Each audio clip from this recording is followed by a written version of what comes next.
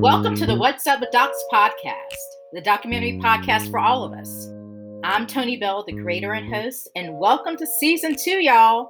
We are back. Renelle and I want to thank all of our guests and listeners who have been so incredibly supportive as we work to make this podcast a reality. We are often surprised and awed by the actionable wisdom that our guests drop on the regular, and so appreciate their willingness to delve deep into topics that are normally not discussed in the mainstream documentary world. Thanks so much to all of our listeners from around the world who visit our website, Facebook page, Instagram, and download each episode. Your likes and your kind emails and posts of encouragement mean everything to us, and we are so grateful to all of you. We're also working hard behind the scenes to bring you additional programming, so be on the lookout for that.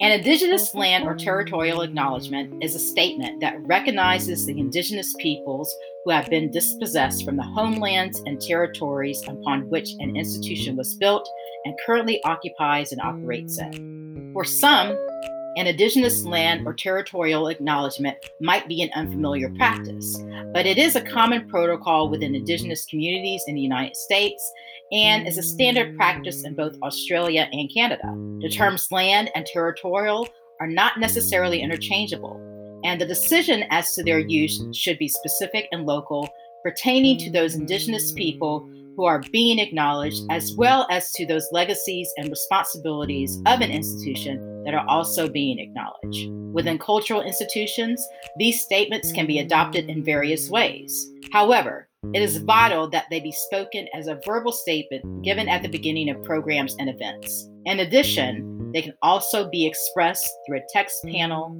or plaque and acknowledgement on an institutional website. Again, that was from the Guide to Indigenous Land and Territorial Acknowledgements for Cultural Institutions, and you can find a link to the guide on our website. The What's Up with Docs podcast is recorded on the unceded territory of the Tongva and the Chumash, now known as Los Angeles, California. Renelle Schubert, our producer, was born on the unceded territory of the Kickapoo, now known as Nashville, Illinois. The Kickapoo are an Algonquin-speaking Native American and Indigenous Mexican tribe originating in the region south of the Great Lakes. In the U.S., there are a little over 3,000 members of the Kickapoo Nation, and they reside on reservations in Kansas, Texas, and Oklahoma. Another band, the Tribu Kickapoo, reside in the Musquis municipality in the northern Mexican state of Coahuila. Smaller bands live in Sonora to the west and Durango to the southwest. The Kickapoo language and members of the Kickapoo tribe were featured in the 2009 movie, The Only Good Indian, directed by Kevin Wilmot and starring Wes Studi, who is Cherokee. Over the next few weeks, we'll be learning more about the Kickapoo on the What's Up with Docs podcast. In this episode, I speak with filmmaker and impact producer Lindsay Dryden and filmmaker, novelist, and podcaster Day Al-Mohammed. In our conversation, we chat about Day's advocacy work in Washington, D.C., Lindsay's work as a producer of the film Unrest, and the organization they co-founded with Alyssa Namias and the Oscar-nominated director of Crip Camp, Jim LeBrecht, Forward Doc. Forward Doc is committed to empowering filmmakers with disabilities, and part of that advocacy is being bold and saying the words disability and disabled. With that in mind and the spirit of naming what is, this week's song is Destiny's Child, Say My Name. Here's our conversation, which was recorded in February 2021. Lindsay, we met via online. I think you, myself, and Renelle had a meeting, or the two of us had a meeting, and then we met later with Renelle. This is pre-COVID, so BC, before coronavirus. Yeah, it was a wonderful conversation, and we were talking about some of the initiatives that Forward Docs was going to be doing, which we'll talk about later. And Day, this is our first time meeting. It is. I know Renelle, not you. I'm so sorry. I know. Yeah, I don't know you. I don't know you.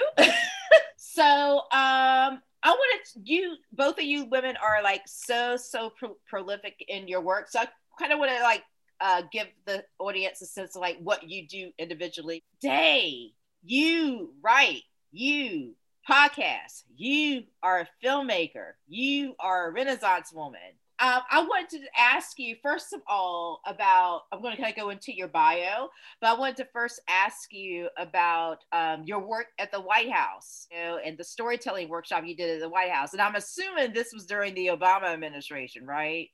It was. Okay. There was I was asked to come in and do a workshop on storytelling. It was basically young women of color and the idea of how to tell your own story. And so they had an event, and the White House asked basically if I'd come in and teach a workshop on storytelling. So how do they find you? Oh my goodness. I've actually been in Washington, D.C. for a very long time, working on a variety of issues. And actually, lobbyist is not synonymous with a bad word. I always go, I'm one of the good guy lobbyists. You've got the folks who work for, the corporate elites. And then there's folks who are working on things like healthcare for kids, ensuring, addressing problems with family detention, which is its own issue. Yes. Things like preservation of native language and school systems, and a variety of other kinds of things, accessible technology. Basically, I worked in a lot of things. I think the two that I'm probably most proud of is I worked in coalition with a bunch of folks for passage of the Hate Crimes Prevention Act, the Matthew Shepard and James Byrd Jr. Act. Wow. And that is it was one of the high points of my career to be able to say I helped pass that and was there at the White House, to celebrate that with Matthew Shepard's family and James Byrd Jr.'s family. And the other was working on parts of the ACA, or Obamacare, and in particular the bits on minority health. And in many ways, I think one of the big things is lobbying is not the one guy who goes in. It's like a bunch of people with shared interests who go forward to try and push the single thing through. And in many ways, working in film is the same thing. It is not a solo sport. This is a team sport, and you all have to work together towards this one end goal to have a specific kind of a product. And so previously it was like legislation. And in this case now, it's to come out with something creative. And both have to do the same thing. They have to move people to take action, or just move people in some way, so they're not the way they were before. Yeah, I always call filmmaking control chaos, because you have all these cooks in the kitchen, and you need all the cooks in the kitchen, because like each cook is specifically doing something. So I guess like they're, I don't know, chef lingo, like sous chefs, but they're all very much needed and necessary to make the complete product, a complete dish. I guess I'm hungry, because I know we have some younger folks who may not be aware of Matthew Shepard or James Byrd Jr. So can you tell people like who they were? So Matthew Shepard was a young gay man who was basically beaten to death and left on a fence post to die. It's as simple as that. He was killed for Hughes. James Byrd Jr. was an African-American man, actually with a disability, again, who a bunch of guys in a truck came by and basically dragged him to his death. And both of them, the legal system at the time was trying to find ways to go, this isn't just a crime against one person. The crime was done specifically to strike fear in the community of these folks. And so the idea was, can we address that aspect of it? And that's where it gets, people think it gets controversial, but I'm like, no, it's more than just a crime against one person. And that's what the law tried to address, was to recognize that it was bigger than that.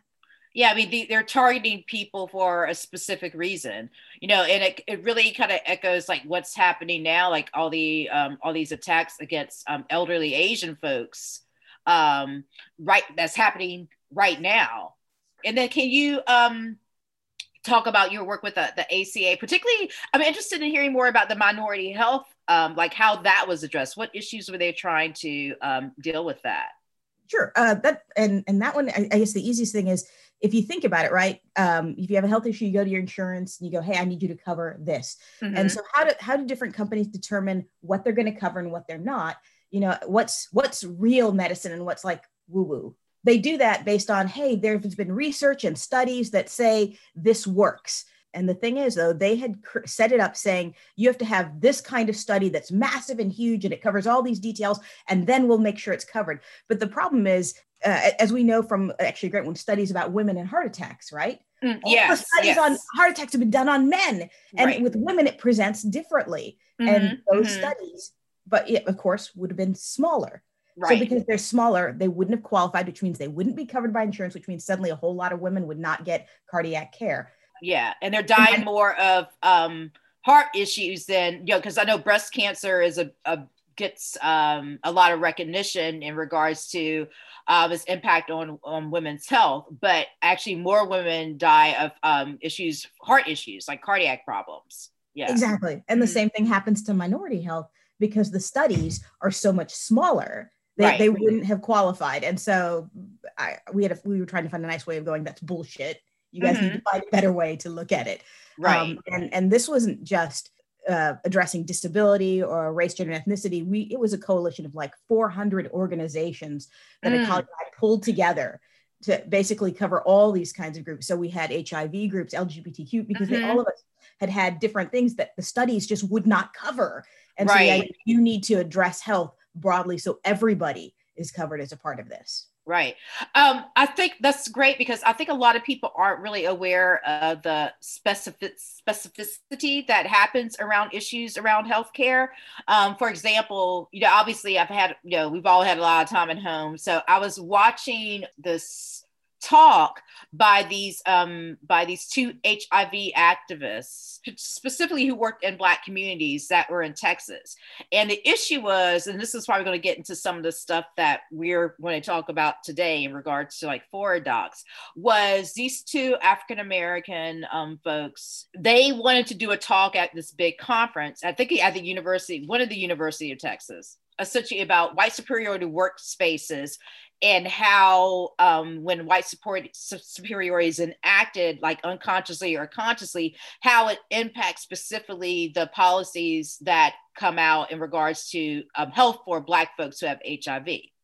And like white superiority was in the title.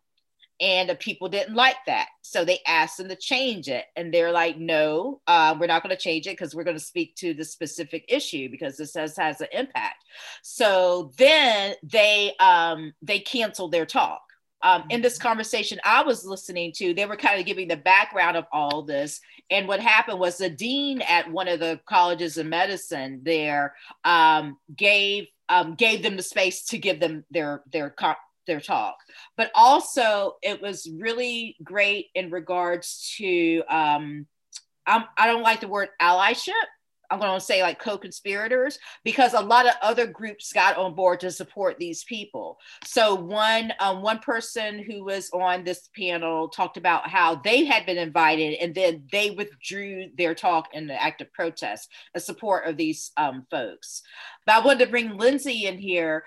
Talk to us about forward docs, and then I'll relate that to what I was talking about before. So. It's always pretty intimidating to follow Day. Just like, what do you say when Day talks about what she does? Yeah.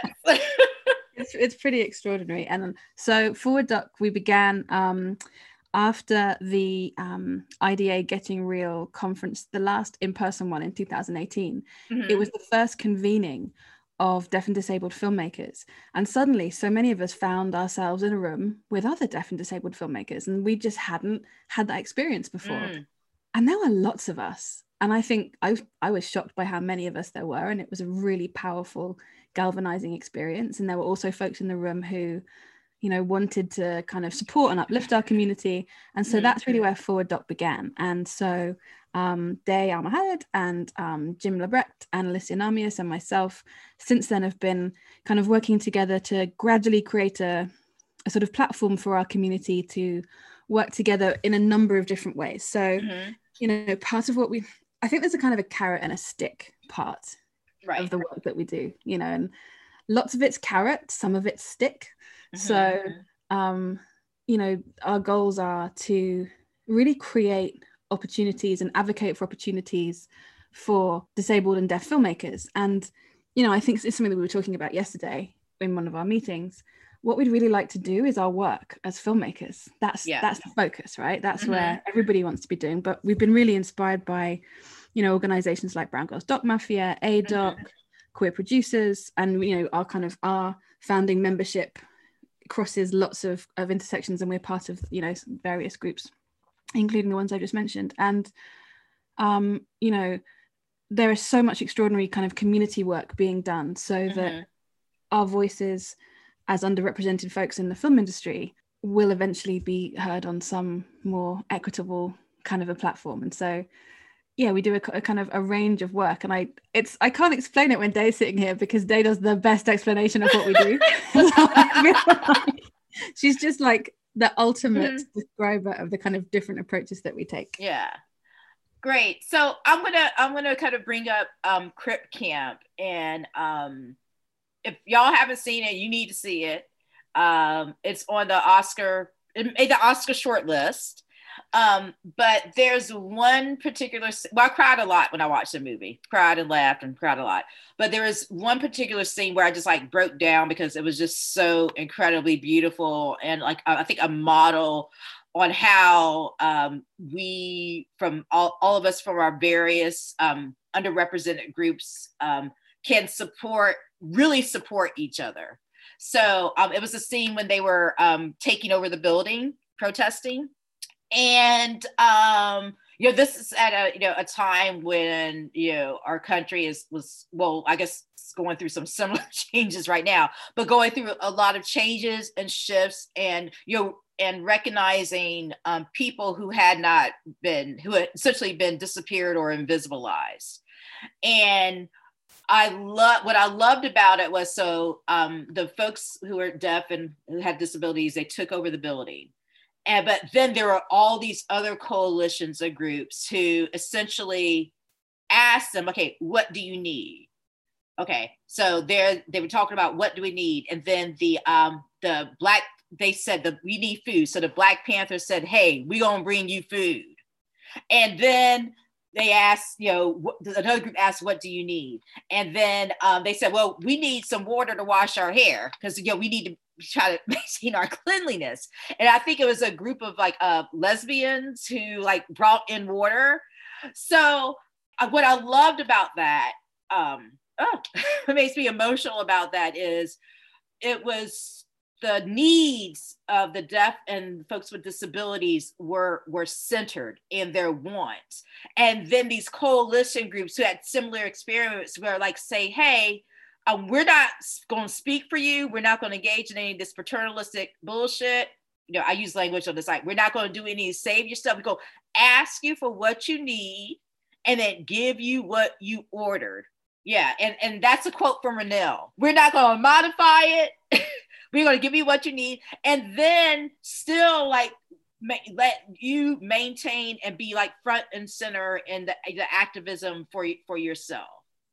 There's a neat bit of additional story that I don't think is in the film is that was one protest in that, and it reinforces your point, right? About the one in San Francisco. There were also the same kind of protests in New York, Washington D.C., Chicago, Colorado. All of them failed because the one in San Francisco survived because the Black Panthers and the legend, because the community and you're right, allyship's not the right word, but it's like an active vested interest in centering and supporting kind of a thing. That is what made the difference in that city on that day or days, if that makes any sense, because they were happening elsewhere and they all were starved out in a few days. Wow. That's what made the difference. Yeah, because it means to have any success, it's like people have to step up and go, yes, this is the right thing to do, and we need to back folks. Yes, and that I'm just seeing that enacted was so like powerful for me, because that's how I want to be in the world. Like I have my own interest as a Black woman who will be 50 this year. Lord have mercy, how did that happen? One generation out of civil rights. So I may not know the experience of other people. I don't know the experience of, Latinx folks. I haven't experienced that. I haven't experienced I had experience of Indigenous people. I have an invisible disability. I deal with fibromyalgia, and I have like depression and stuff, which I'm taking meds, and a lot of that's being taken care of, and I'm in therapy for all that. But there are a lot of people who I don't have their lived experience. That doesn't mean I can't bolster and support them and center them when they need to be centered. I saw Crip Camp at Sundance 2020, before the world shifted. And when I look back at that, because obviously 2020 was a year of reflection for all of us because we had a lot of time, that for me, like that scene was a really kind of that experience was a catalyst for me in how I wanted to actively move in the world. And instead of kind of like doing my work of support of underrepresented groups, like using like subterfuge and things like that, like being out in the open with it. Because sometimes when you're in these predominantly white spaces, a lot of them talk a good game about diversity and inclusion, but they don't really want to do anything about it. I think we talk a lot in kind of in our community about disclosure and about when and if it feels safe to actually acknowledge that you might have a disability, because the kind of risk of stigma, the risk of opportunities being withdrawn is a real one.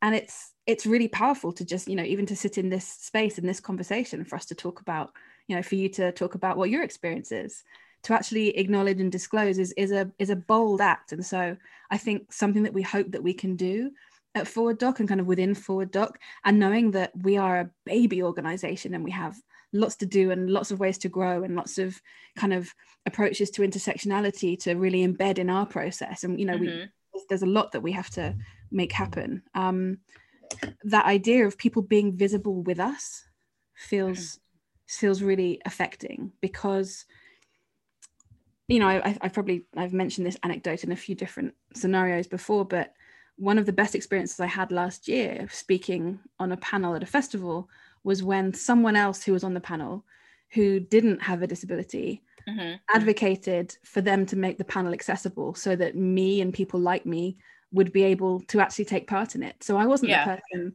saying, hey, this needs to have live captions, there needs to be a BSL interpreter. Someone else was doing that. And that kind of act of, she made herself unpopular in that moment, because that festival weren't happy about it. They were really uncomfortable. They didn't want to pay. They felt like they'd been caught out, not doing the right thing. They were worried about their resources. And I think there's lots of ways that we can make ourselves visible on other people's behalf, I suppose.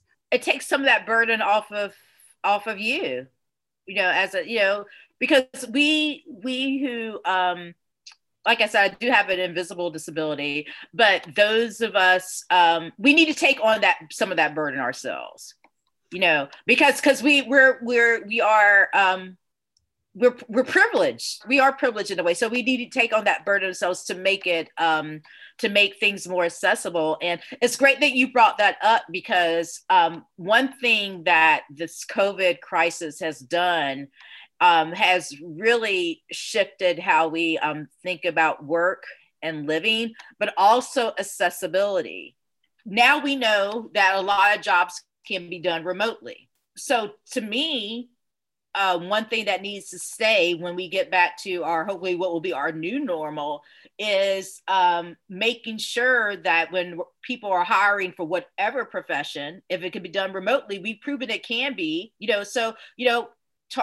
when you're hiring, target people with who have disabilities, who may not be able to, who it may be an extra burden for them to physically come into an office, but also specifically around the festivals, because now it's like normal now for when you have a panel to have an ASL interpreter, and if you don't, then like it's kind of weird. Like, why don't you have an interpreter?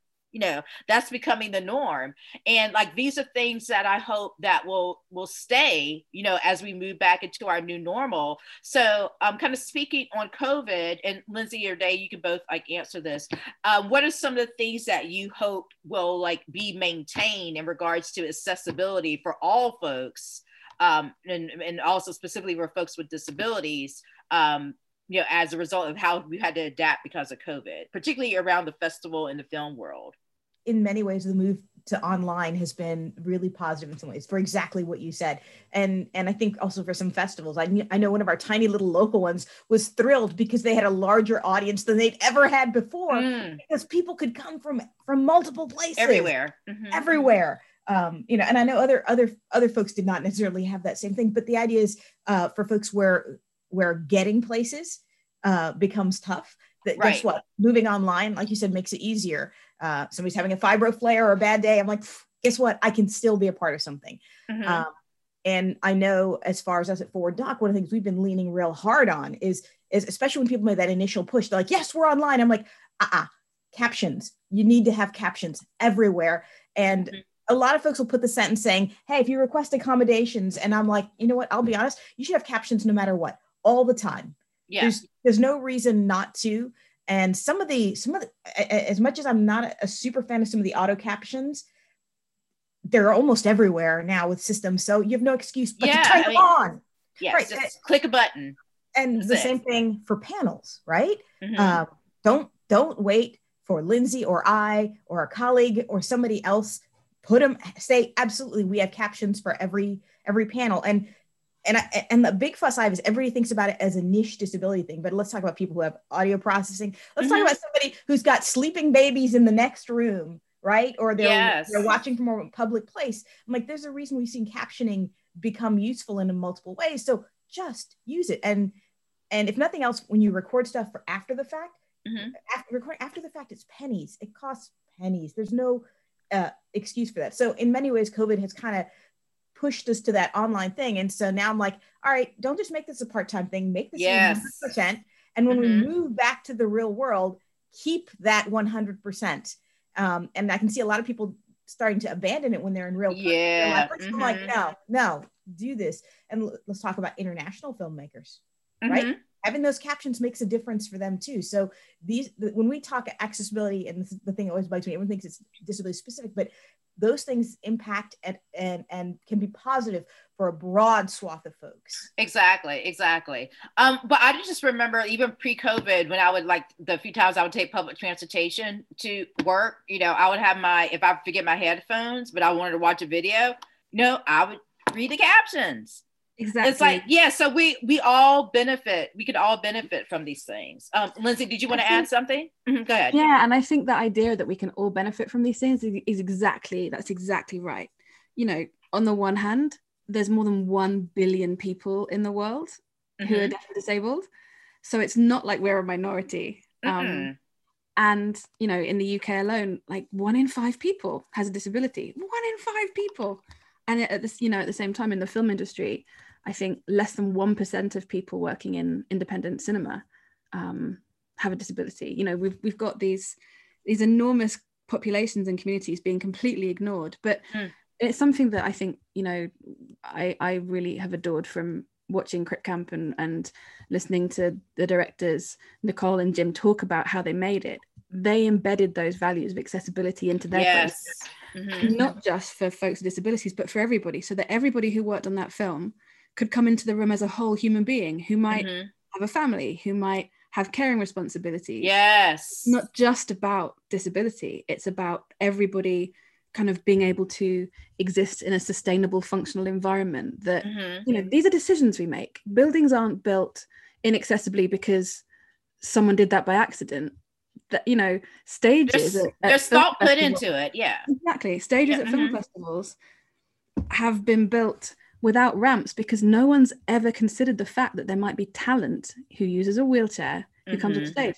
I've screened films in cinemas where someone who uses a wheelchair can get into the room to watch the film, but they can't get onto the stage to be the director and to do a Q&A because no one's ever considered in that process. Folks with disabilities should be able to get on stages as well as be in audiences. And maybe we should even be able to sit where we want to, as opposed to, in a little section where it's, where it's been designated. There's so much that can be done and is being done by really thoughtful organizations. And I think, this last year has been so difficult and so painful in so many ways. And part of what many people have experienced, and I say this cautiously because it's not simple. There's lots of nuance to it, but I think a lot of people have experienced for the first time what it's like to be locked out of the world that they want to take part in. Yes. They haven't been able to access the way they have expected to live their lives, and it's been incredibly painful for them. And that isn't to say that people with disabilities have been living, desolate lives before now. That's not the case. People have been living extraordinary lives. But I think there's something very powerful in how folks have felt excluded from the world for the first time in ways that they might not have before. Yeah. And so, while, as I said, none of those things are simple because we all bring our different experiences, and it's full of nuance. I really hope that people might reflect on what that exclusion has felt like, and they won't let other people experience it going forward. You mentioned this, when people get quote unquote like called out about the changes that they need to make, I think the people who are getting called out need to stop and say, oh, maybe I should consider this, rather than getting defensive. And it's like, that's not even necessary. We're like, because sometimes we may not be aware of things. Honestly, because it's not our experience. But here's the thing: when you're made aware, you need to change it. I think it's just anytime you call anyone on that, it's going to be there. And then this is where I always go, it ends up being an uphill climb in many ways. And here's why: we keep asking the folks with the least power to solve the problem. So it's us saying, hey, make it accessible. But it's so much easier and better when it's the festivals requiring it, when it's the funders requiring it, when those who actually have the power to make things more accessible and demand that accessibility. And I also think we're in a really powerful time of change, and we're all going to get things wrong at times. And when we do get things wrong, we're going to need time to think about what that means, think about how to make it different. And so I think part of a useful approach is for us to be clear about what needs to be different, and also to be generous with the time it might take for people to marshal the resources to actually make that change, because there's thinking differently and there's also doing things differently. Right. And so I think there's many things that I'm learning all the time about communities that I'm not part of, and ways that I have a tremendous amount of privilege and a tremendous amount of power. And I don't always use it appropriately. I haven't always used it appropriately. And so while I'm trying to do better in lots of ways, I appreciate it if there's space for me to figure out how to do that well and then do it. And so I think when we're asking people to do things differently, we can provide the tools, the resources, the encouragement, and then also hopefully the support for them to do it differently. So it's not just, you're terrible, make it better. It's, this is a thing you don't know about. Here's why it's important for you to know about. Please consider all the different layers to this. And I get it if you need to take some time to think about how to deploy that in your life and in your work, but do deploy it in your life and your work. And I think it has to be I kind of appreciate it being us creating a sort of atmosphere of encouragement, as well as I don't think us yelling at anybody kind of makes anything better, but they just put something really perfectly. It shouldn't be contingent on the people with the least power to make changes on their own behalf. Right. Yeah, because we all have a responsibility here. We all have a responsibility. Have you ever noticed it's always a panel full of people of color and people with disabilities or LGBT folks, and then they're asked, so how would you make the industry more diverse? I'm like, you are asking the folks with the least power in the industry how to solve your problem. Or they ask, and then people give concrete suggestions, actionable things, and they get thank you for having the conversation, which I really hate. Like, that's like a complete dismissal to me. Or they get told why they can't make those things happen. And there seems to be, and it's not just in the film industry. I think it's has to do with issues of power and power dynamics. There's those with quote unquote least amount of power are there's this habit of, first of all, those with the least amount of power who've been severely impacted by policies and decisions are not centered in the solving of those problems. They're a lot like this whole government policy discussion we started with, doesn't it? Yes. And so I'm doing impact for this, helping with impact for this film called Through the Night, Loida Limbo's film. And we had this conversation last week. It was from Praise to Pay, New York Celebrates Caregivers. And Loida was on the panel, as well as two protagonists of the film, Dolores and Patrick Hogan, who run this 24-hour daycare. And then the moderator was Andrea Anthony, who is executive director of the Daycare Council of New York. And then we had two politicians who are in New York, based on who were chairs of the Children and Family Committee. And what came out in the conversation, which was crazy to me, was that they're making these decisions about caregiving and caretakers of children, and no caregivers are on at the table. Yeah. And it was a powerful conversation, because it was the first time I had seen a conversation between like a constituent and a politician that wasn't kind of filtered. And the comments were lit because there were all these caregivers, and they were asking about specific things, about policies and like numbers and bills, and so they're like incredibly aware of what they need, but it's just like, what is that disconnect? Like, why are you making decisions for people and not actually even talking to them? Yeah, and we've seen that, I think, so much in the kind of field of storytelling. Mm-hmm. Who is it who has the opportunity and the resources to tell stories about particular communities and experiences? And right. I think something that we see a lot around disability is kind of the idea of either disability as tragedy to be overcome, mm-hmm. or inspiration porn. And right. It's kind of bizarre that both of those things sit side by side, because they don't make sense. That if they're the only two options, mm-hmm.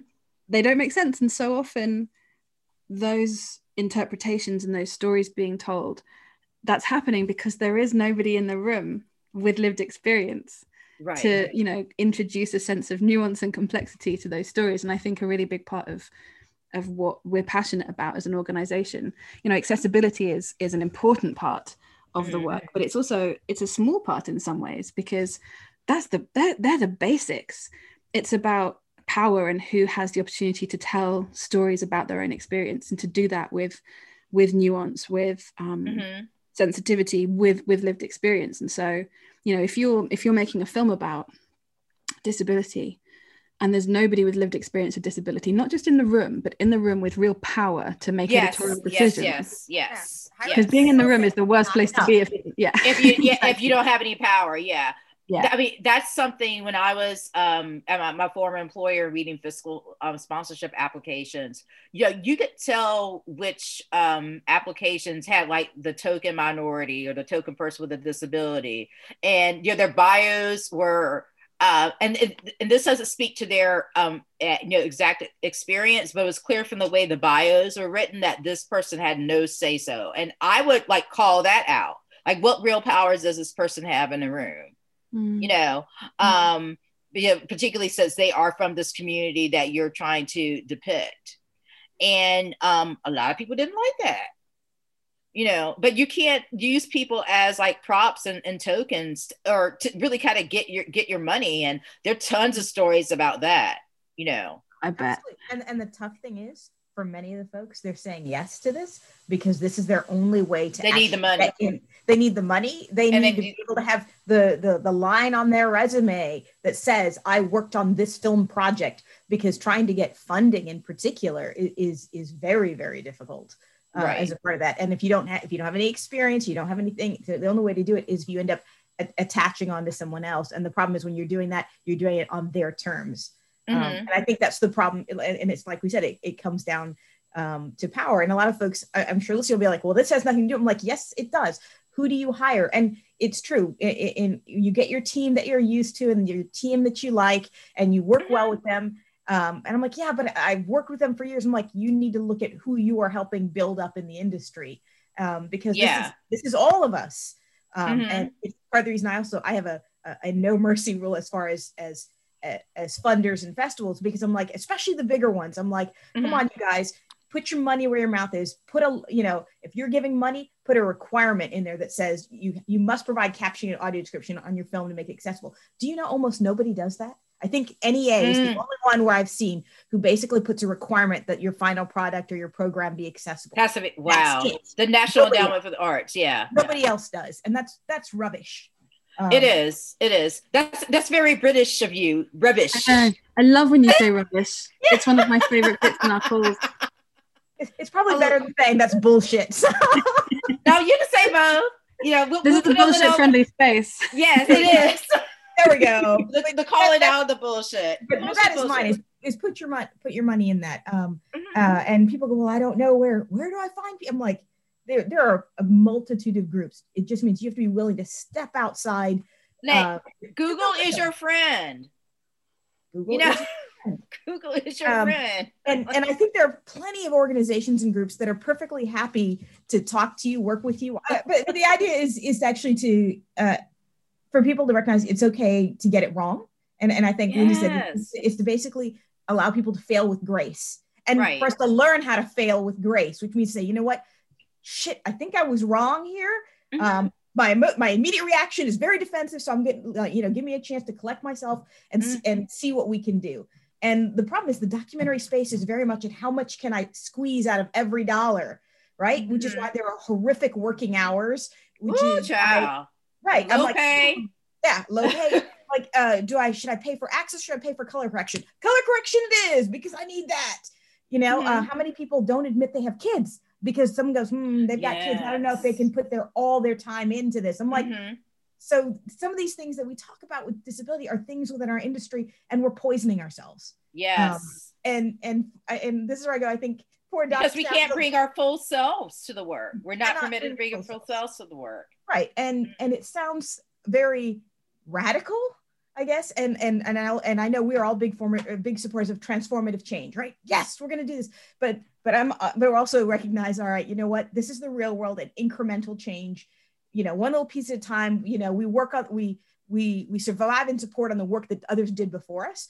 And so some simple ones are, and I always like to do my ask it, because my thing is like, all right, if you do or do not have a disability, the next time you do go to an online panel, even as an attendee, or especially if you've been invited, ask if they have captioning, and lean a little harder. Can you make sure you have captioning? Yes. Because if you're being invited as a presenter, you have the power to make that ask, even if you don't need it. And they might ask, do you need it? I'm like, does it matter? Because somebody will.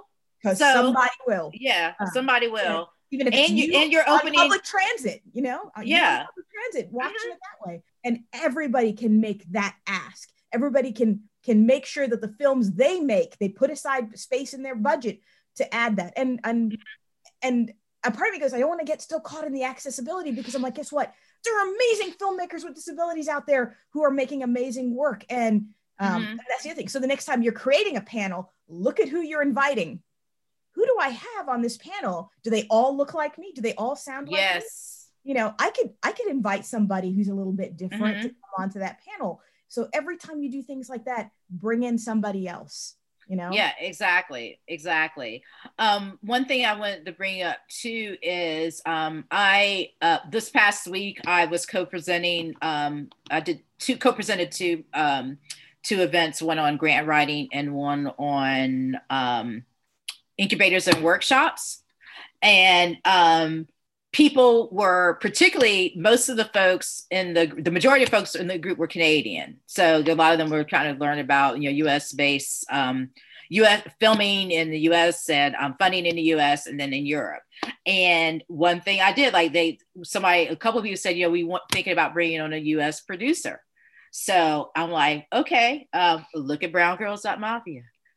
Look at ADOCS. And then I mentioned Forward Docs. I don't know if you have a directory yet, but I said, I don't know if they have a directory yet, but you should email them.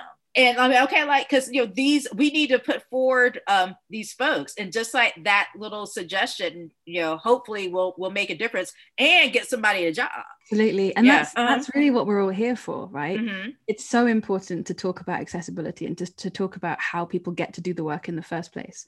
But really, our community is made of amazing storytellers, amazing filmmakers, people people whose goal is to do the work of a filmmaker, you know, to do the storytelling. And so it's kind of especially exciting when people are thinking about hiring, not because they need to tick a box, but because actually there's extraordinary talent in these communities. Exactly.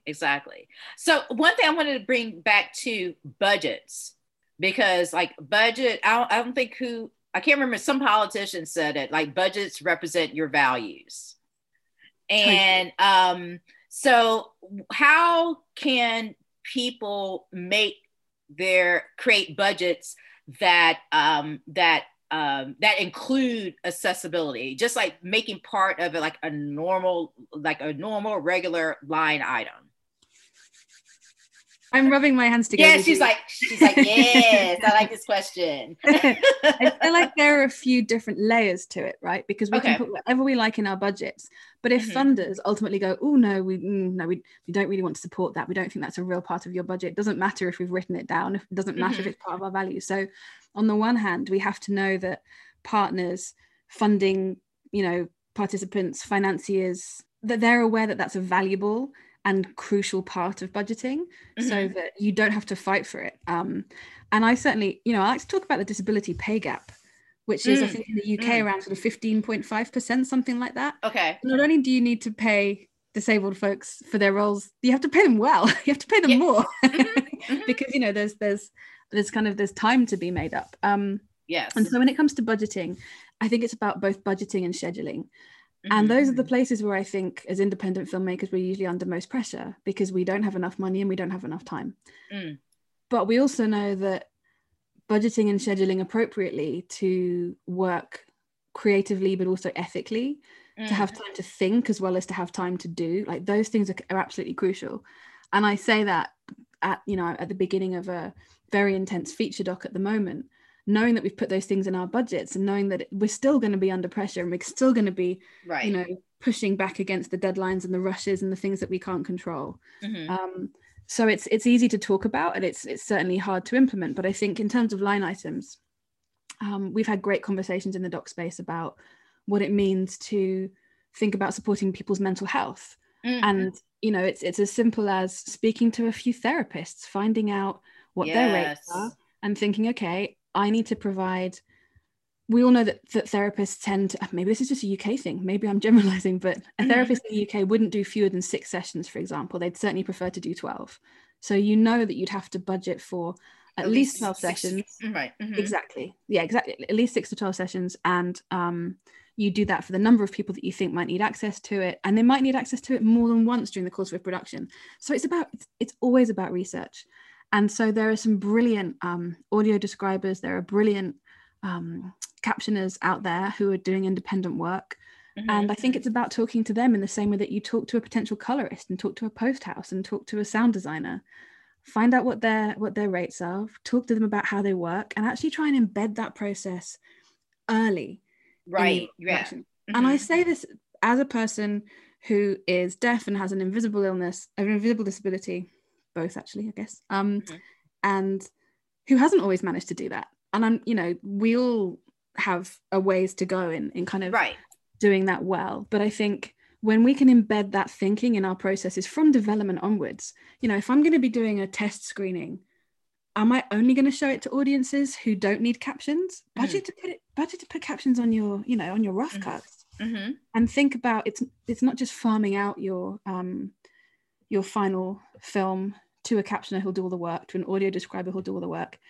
Captioning and audio describing are a level of storytelling. They're part of the creativity, right? So if you have a final script for your doc based on everything that's in that material, are you just going to give it to somebody else to make up their own version and send back to you? You wouldn't do that with any other element of your story. Right.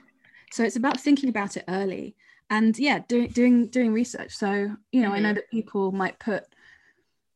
some people might put kind of a $5,000 line item in to know that they're going to, at the very end, have the capacity to do, 90 minutes worth of captioning and audio description. But that can change. It depends who you work with. It's impossible to say what something costs because there are so many variables, but it doesn't even have to be that expensive. It's not a huge part of budgets as these things go. So yeah, do the research early, talk to these incredible creatives. They're not just kind of services, they're creative people who will sit with you, spend time with you, enhance your storytelling with you. You know, if you're thinking, how am I going to create audio description for my film? Then you start thinking differently about the space between the dialogue, right? Yes.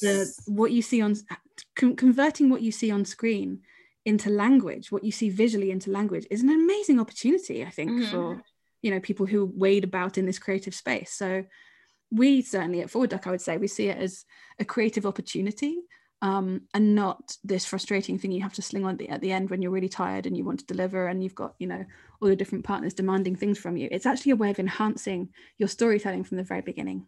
Right. That's very powerful. And I would encourage anybody out there, because a lot of films that are like Netflix and Amazon, you could turn on the audio description, just like turn it on.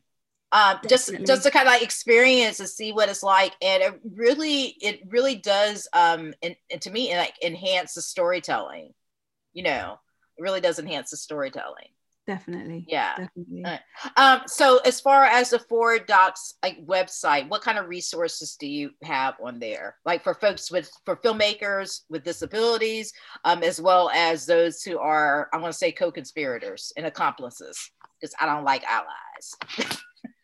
Co-conspirators and accomplices is perfect. So I will be quiet in a moment and let Dave speak as well. Okay.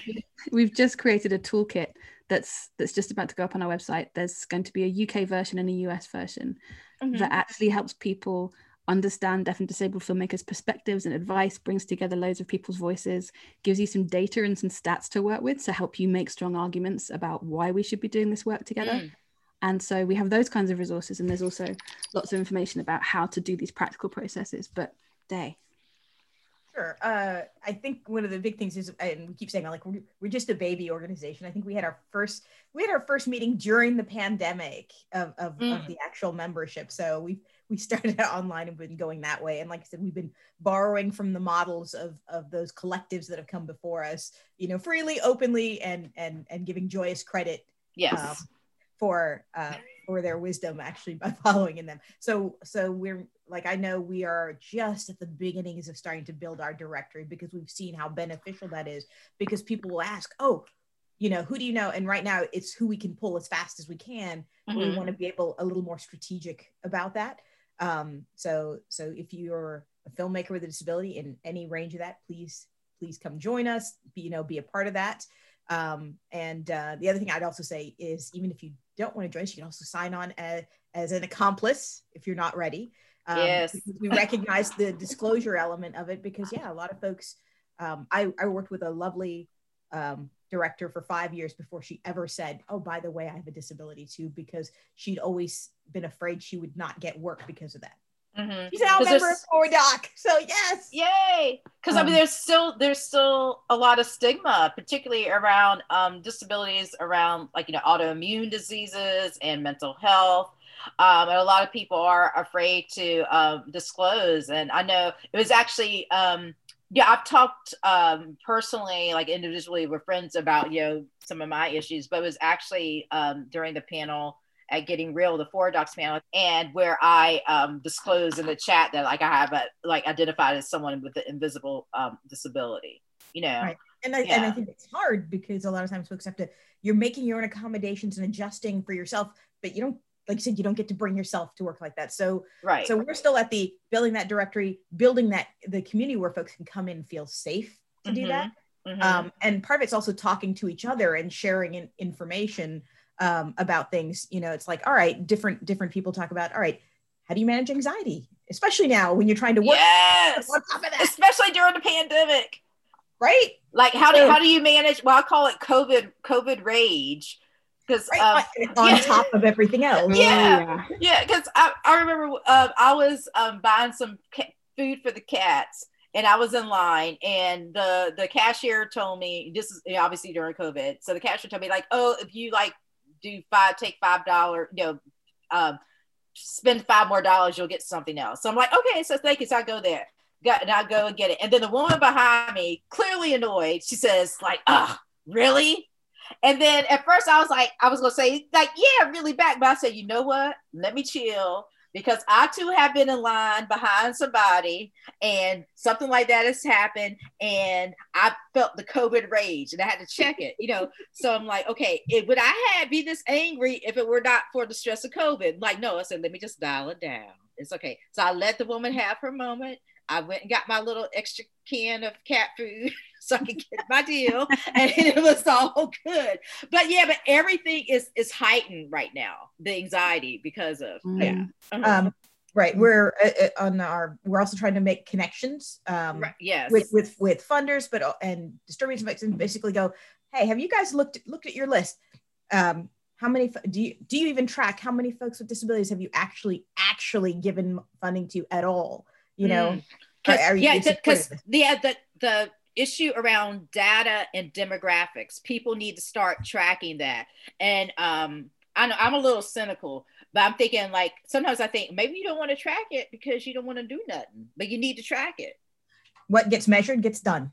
Right. And it's the same with the lobbying and legislative stuff that it did ages ago for the minority health stuff. With those same, they were like, whatever the studies are, that's what dealt with insurance. And when it wasn't being studied, then they didn't want to cover it, and it became a battle. It is the same thing here, insofar as if you don't have a baseline, there's nowhere to improve from. Right. And you hear all the hand wringing and worries of like, oh, what if people don't want to say it? I'm like, it's optional. People may not say it. And that says something if people are uncomfortable about disclosing, no matter what it is, whatever identity. But the idea is you need to look at that because it says there's something wrong going on there. And so a lot of our stuff is and I guess this goes back to, we have three things we want to do, right? One is build a thriving community of filmmakers with disabilities, right? We can share stories, we can share advice, we can work, we can lift each other up, all those kinds of things. Two was be able to have Forward Doc provide like that kind of resources and advice to the industry, right? I'm like, we've got a slew of filmmakers with disabilities who can talk to you about exactly what things can actually improve the making, and that's related to the toolkit. I think that Lindsay was referencing. It's like, if you don't know how to do it, guess what? We will tell you exactly how to do it, where to find some of these sources, and what are easy ways to do this. This is not a heavy lift, you guys. Right. Take 5 minutes, read it, you will learn a lot. And the third was actually engage in long-term industry change making. Yes. Right? So talk about that. I mean, that's where we're talking about the idea of having captioning everywhere, no matter what. And right now there's a big boom on diversity, right? It's a big thing right now. It is sexy, it is trendy, but it's also, I feel like it's fading because the Orange Menace didn't win, and Biden's in the White House, and we have a sister Asian American immigrant. We're done now. So like racism is over again. Right. And also sexism is over again. So we don't need these like diversity trainers and anti-racism trainers and that's exactly the idea. We're talking about long-term change because right now stuff goes with that ebb and flow, and it's like the inequity isn't as important anymore. And I'm like, that's rubbish. Yes. And it's like this is where you need to pay attention exactly and keep that ball rolling. And just as a parallel from so is in addition to filmmaking, I started with writing novels first, and then kind of fell into the filmmaking side of things. And was it last year? There were tons of agents and publishers calling for diverse books and Black writers. And I love it. A fantastic woman. I'm going to blank on her name. I'm going to go find it. That way you can post it. Said, all right, I see all you agents out there calling for black writers. And when they answered, now you're ghosting on them. It's like, you don't need them anymore. And I'm like, and this is like you said, we're starting to see that. And the idea is, this is where the idea is, do we need to keep leaning and putting that pressure on? Because I'm like, no, nothing, this is a bump. We have not changed. We have not changed anything. Yeah, right. Exactly. And the fact that, I think the reason why we had the Orange Menace in the White House is it goes way back. This country has never dealt with its legacy of slavery and genocide. and this is the culmination of that, and speaking as someone who is born and raised in the South, particularly like during the 70s and the 80s, you're surrounded by, I mean, now we're conscious of it, but that we were surrounded by these monuments to the Confederacy. My mother and I lived in Augusta. We would go up to Georgia and we would climb Stone Mountain, which had, Andrew Jackson and all those, like, in the Confederate generals. I think Andrew Jackson's on there. But anyway, they're just beginning the discussion of like what to do with that. But, all these monuments and looking back, but also, like, I remember I lived in an apartment complex called a Plantation Creek at one point. Ooh. Wow. Yeah, this is during the 90s. And now I'm like, I would never live. But there's like a lot of things named plantations, And I can hear folks like, but that's not me, and that's a long time ago. But it's not. I'm a good person, and this is where I'll tell people stop. And I'm going to say, look around, because I said, it's not about being good or being bad. Yes. It's about the systems that have been built around it. Yes. And you may not see how you play into those, but the idea is, who are your friends? Who are the people who give you money? Who are the people you give money to? Mm-hmm. And if you're seeing everybody at the table and they all look like you, then maybe you need to do something to change that. It doesn't mean you're a bad person. It just means the system has been built this way, and it's about who has power and who doesn't. Mm-hmm. And if you're like part of that table and you look around and they all look like me, then you're like, all right, maybe I have the ability to do something to change that. Right. And then when it shifts into the bad person space is if you see what needs to be changed and you're told what needs to be changed and you're aware of what needs to be changed, but then you opt to do nothing. You opt to maintain those power structures. Right. And doing nothing is maintaining that power structure. Right. Mm-hmm. And people go, but I don't have time, or God, my documentary has such a small budget. I already have my team. I don't want to. I'm like, there are things you can do. There are things you can do. And if you are not even and this is, like I said, that's a transformative change and incremental change. If you aren't even willing to take those tiny incremental steps, then you are right there as a part of that system, and you are building into it, whether you or not. That's what happens. One thing, and with the film Disclosure, Sam Feder's film, the film was great, but then also the behind the scenes stuff, because everybody on that film was either trans, but if they weren't trans, they had to bring on, like, I want to say, like, maybe like an intern to kind of train under them. Yeah, that fellowship model is just crucial. And Sam and the team in that incredible film, they took risks on all of our behalf, I think, by doing that, because it isn't easy, it is expensive, it is time consuming, it takes a tremendous amount of care, and to have implemented a process like that and made a film as extraordinary and beautiful and powerful, it's such a feat. And I think that's something that we are, as Forward Doc, really inspired by, that fellowship model. If you want to hire an HOD who represents a certain lived experience or comes from a particular marginalized point of view or background, and that person doesn't exist yet, then create the opportunity for them to exist. Mm-hmm. Right. Yeah. And it's back to, remember I said you have when you saw those tokens, I'm like, this isn't creating tokens. This is actually giving those people that first opportunity, that line on their resume, and that next step. And it also goes back to what Lindsay said, to convince funders, I need you to spend extra money so I can actually bring on a fellow. So to mentor and to build back into the communities I'm taking from, because documentary has a history of being extractive in nature. Yes. The Baltimore tragedy stories I hear are just, I mean, come on, you're pulling from it and you give nothing back. And this is a way to actually be able to build back into community. And I'm like, and it's amazing. And like Lindsay said, it was a risk and it was pushing hard. And the thing is, how can we do more to expand that kind of model, to talk to folks about putting money into that kind of model? For the show Pose, in Turkey, they made a point to hire trans folks to do the dubbing. Amazing. Yeah, and I'm like thinking about it, like even on like that level is so powerful. Definitely. And yeah, that's also, I think, it refers to a really important part of what it means to do audio description. You know, who are the voices and the people and the perspectives that you're representing in your film? Does your audio description automatically, like, is it done by a bunch of white people? And is that what you mean? Is that what you intend? Like, what are the kind of cultural and identity specificities that you need to be mindful of in your captioning and your audio description, as much as in your storytelling generally? I think it's really important to think about intersectionality and voice and intention in every layer, in the same way. I mean, it's in the same way that Pose did so thoughtfully. And also, I think what I love about from what I've heard about the kind of disclosure fellowship model is that it wasn't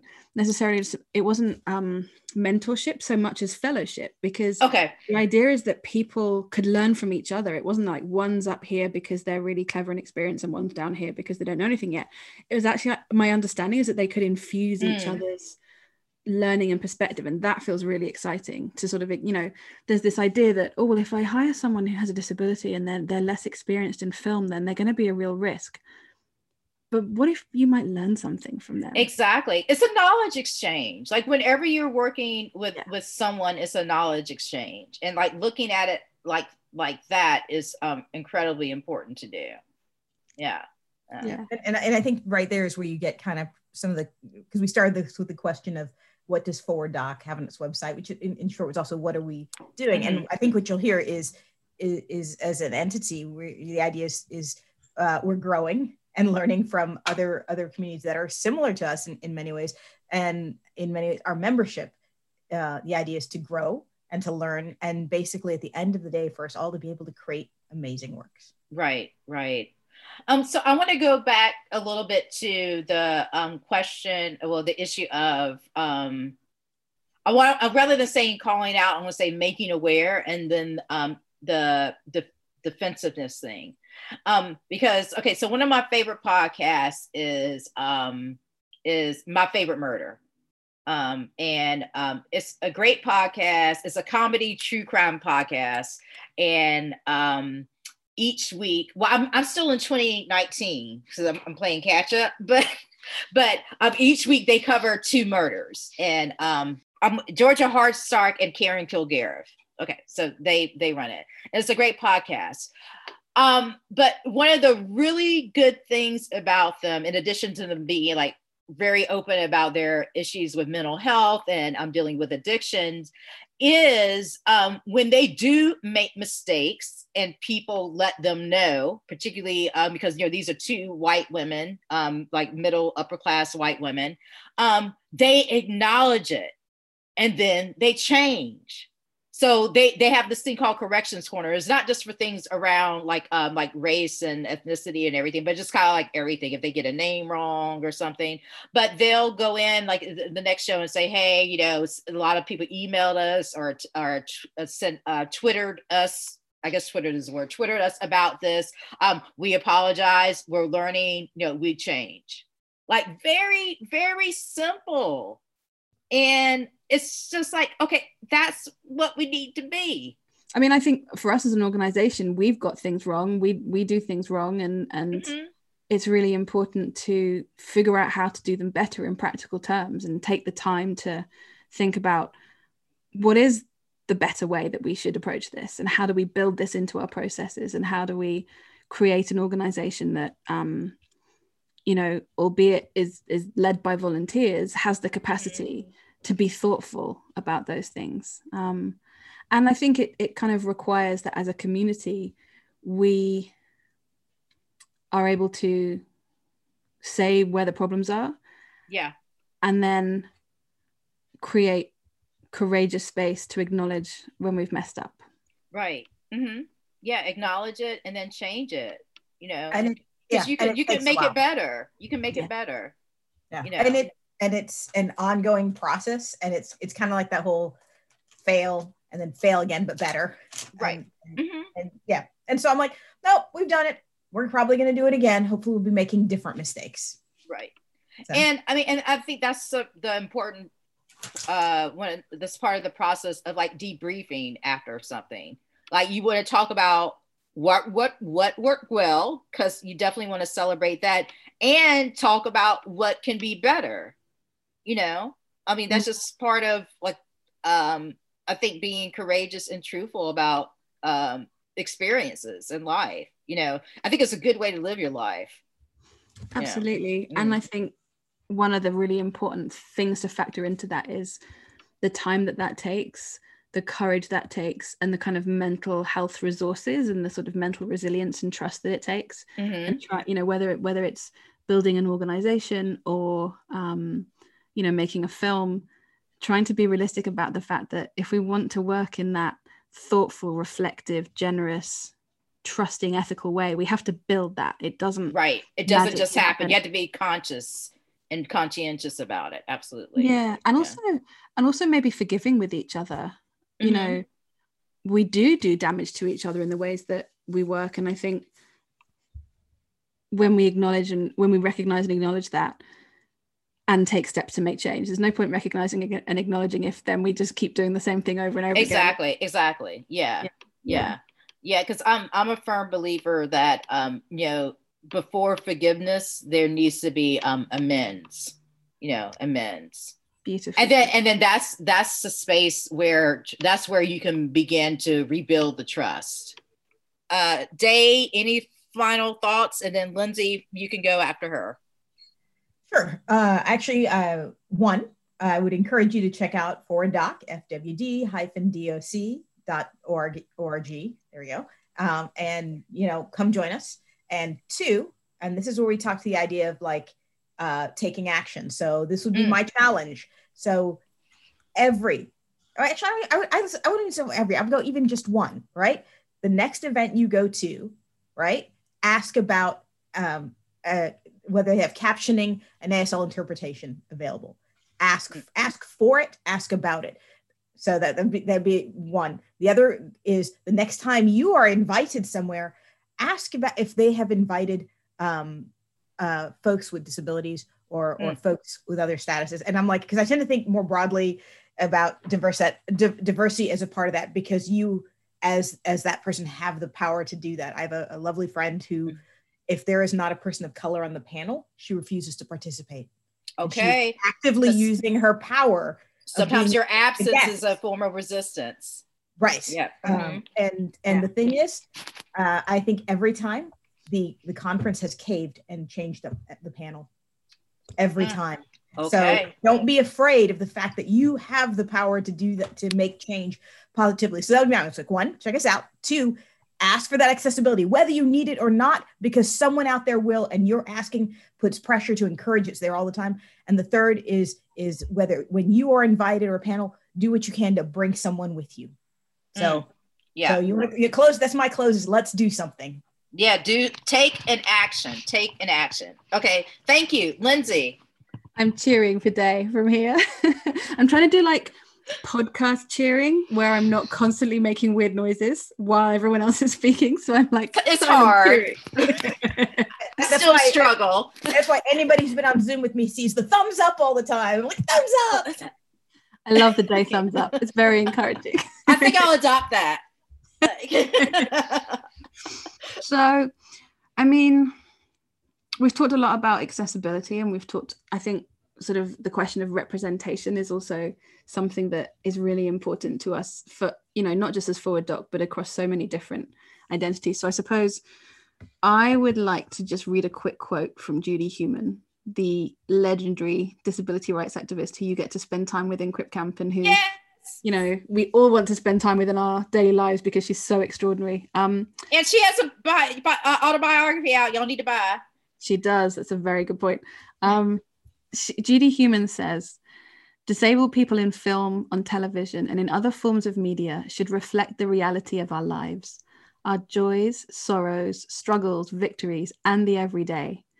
Only then will we be able to effectively counteract the themes of our being invisible or seen only as incapable, a drain, or a tragedy. Lindsay and Day are two powerhouses that are making changes and building and nurturing community within the documentary field. And after this conversation, you need not ever ask again, what can I do to support and center filmmakers with disabilities? Lindsay and Day have told you, number one, Hire them. When you're looking for crew, email Forward Doc for referrals. 2. When you attend festivals, request captions and ASL interpretation. 3. If you are asked to be on a panel, ask the programmers who on a panel is a filmmaker with a disability. If the answer is no one, suggest people. And if you meet resistance, remember your absence and a declaration of the reason why is an act of resistance that can speak volumes. And as Lindsay says, learn to embrace your alternative bodily experiences and the unique perspectives and insights those experiences can bring to the world. As we move back into the normal world, let's not go back to the way it was, because that way really didn't work well for a lot of folks. COVID has certainly been traumatic, no doubt. And in so many ways, it has made the doc world more accessible to a group of people who otherwise would have been shut out. So let's embrace the hybrid model, y'all. Thank you so much for listening today. In our next episode, we head back across the pond to Scotland to chat with educator and filmmaker Victoria Thomas. Please remember to rate, review, and subscribe on all your podcast platforms. When you give us that 5-star rating, it helps to make people more aware of our podcasts. And visit our website at whatsupwdocs.com. That's whatsupwdocs.com. And make sure to sign up for our mailing list to get the latest show news. You can find us on Facebook and Instagram at whatsupwdocs. Again, that's whatsupwdocs. And remember, keep telling your stories. Today's episode was hosted by Tony Bell and produced by Renelle Schubert. Music is by Sierra Thomas. The What's Up with Docs team would like to acknowledge the traditional, ancestral, unceded territory of the Chumash and Tongva on which we are recording this podcast.